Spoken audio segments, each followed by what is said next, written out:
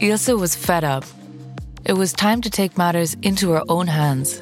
It's too easy just to point the finger at others.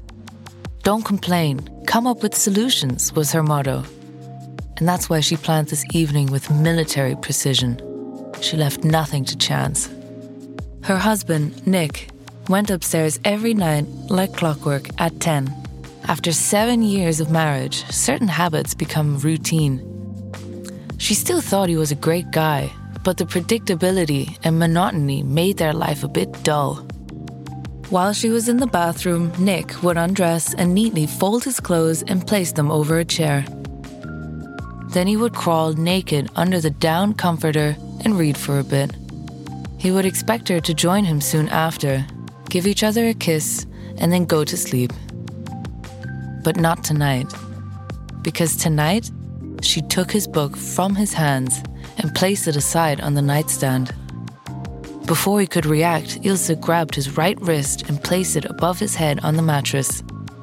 Nick had not noticed at all that she had attached handcuffs to the bed. "Shh," she whispered to him, making it clear that she had plans. She had the reins tonight, both literally and figuratively. She easily secured his left wrist as well. Ilse was proud of herself. Nick, who normally always took the initiative in the bedroom, was now more or less helplessly tied to the bed by his wrists. He seemed completely taken aback and stared at his bound wrists in disbelief.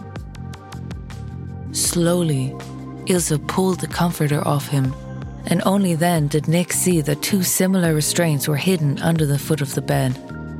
Teasingly, Ilse let two fingers travel from his chest, down his belly and thighs, over his legs, to his right ankle. "So, what are you planning?" There was a hint of fear and excitement in his voice. Ilse only grinned and now also secured his left ankle. She tightened the cords that attached the ankle restraints to the bedpost, so that Nick now lay helplessly tied to the bed like a starfish. Shh. Nick was clearly not yet used to the submissive role he was assigned for tonight. She exaggeratedly sighed and pulled a box from under the bed. It was the box that the delivery man had unsuspectingly delivered this morning. Tonight, Nick would do what she wanted and when. And now it was time to be quiet. Ilse put the black ball from the package in her husband's mouth and fastened it behind his neck with leather straps. Nick tried to say something, but the ball made him almost unintelligible. Although his body had no more surprises for him, his physical reaction showed that he was starting to understand his fate. The small jumps of his member encouraged her to take off her skirt too. Ilse was now only wearing her lace bra and matching panties. Ilse also begins to feel tingly. She briefly strokes her panties with two fingers to respond to the rising excitement.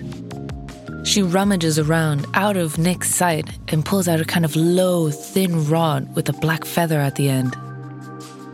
Teasingly, she tickles him with it all over his chest and nipples. Nick wriggles a bit, and Ilse notices his excitement is becoming more and more evident. When she tickled his hard penis with the feather, it made short, joyful jumps. Nick could only moan.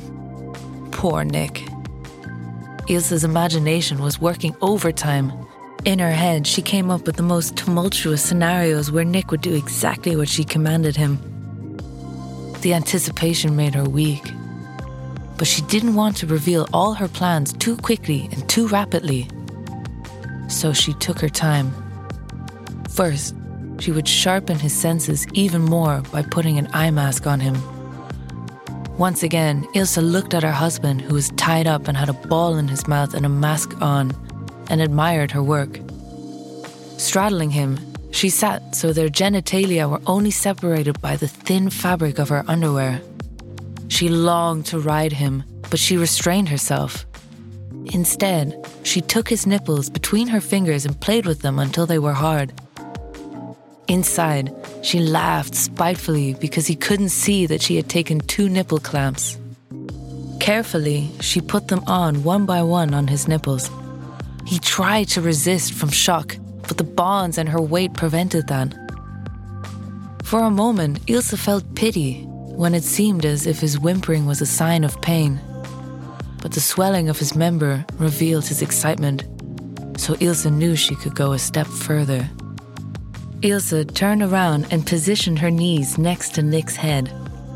She still had her panties on, which had begun to get quite damp. Normally, he would have grabbed her to bury his mouth into her and push his tongue deep inside her. But now that was impossible. She saw his cock become even harder than it already was. A drop of pre-ejaculate was starting to appear on his glands. Ilse couldn't resist the temptation and licked it off with a short stroke, causing Nick to convulse with his entire body as if he had just been struck by lightning. It felt wonderful to have him so at her mercy. She could prolong it as long as she wanted. The whole night she could make him writhe under her hands and mouth. But she wouldn't allow him to have an orgasm. Not yet. For now, it was her turn. First, Ilse took off her panties. Teasingly, she rubbed the damp piece of fabric against Nick's nose and mouth, and only then did she remove the ball from his mouth, before he was allowed to taste the source of the moisture.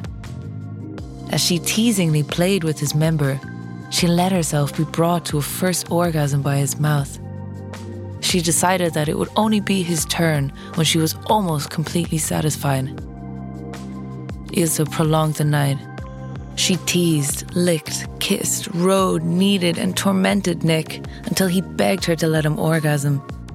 Only then did she release his bindings and allowed herself to be taken by him with force. Brutally, pinned her down on the bed and he took her from behind.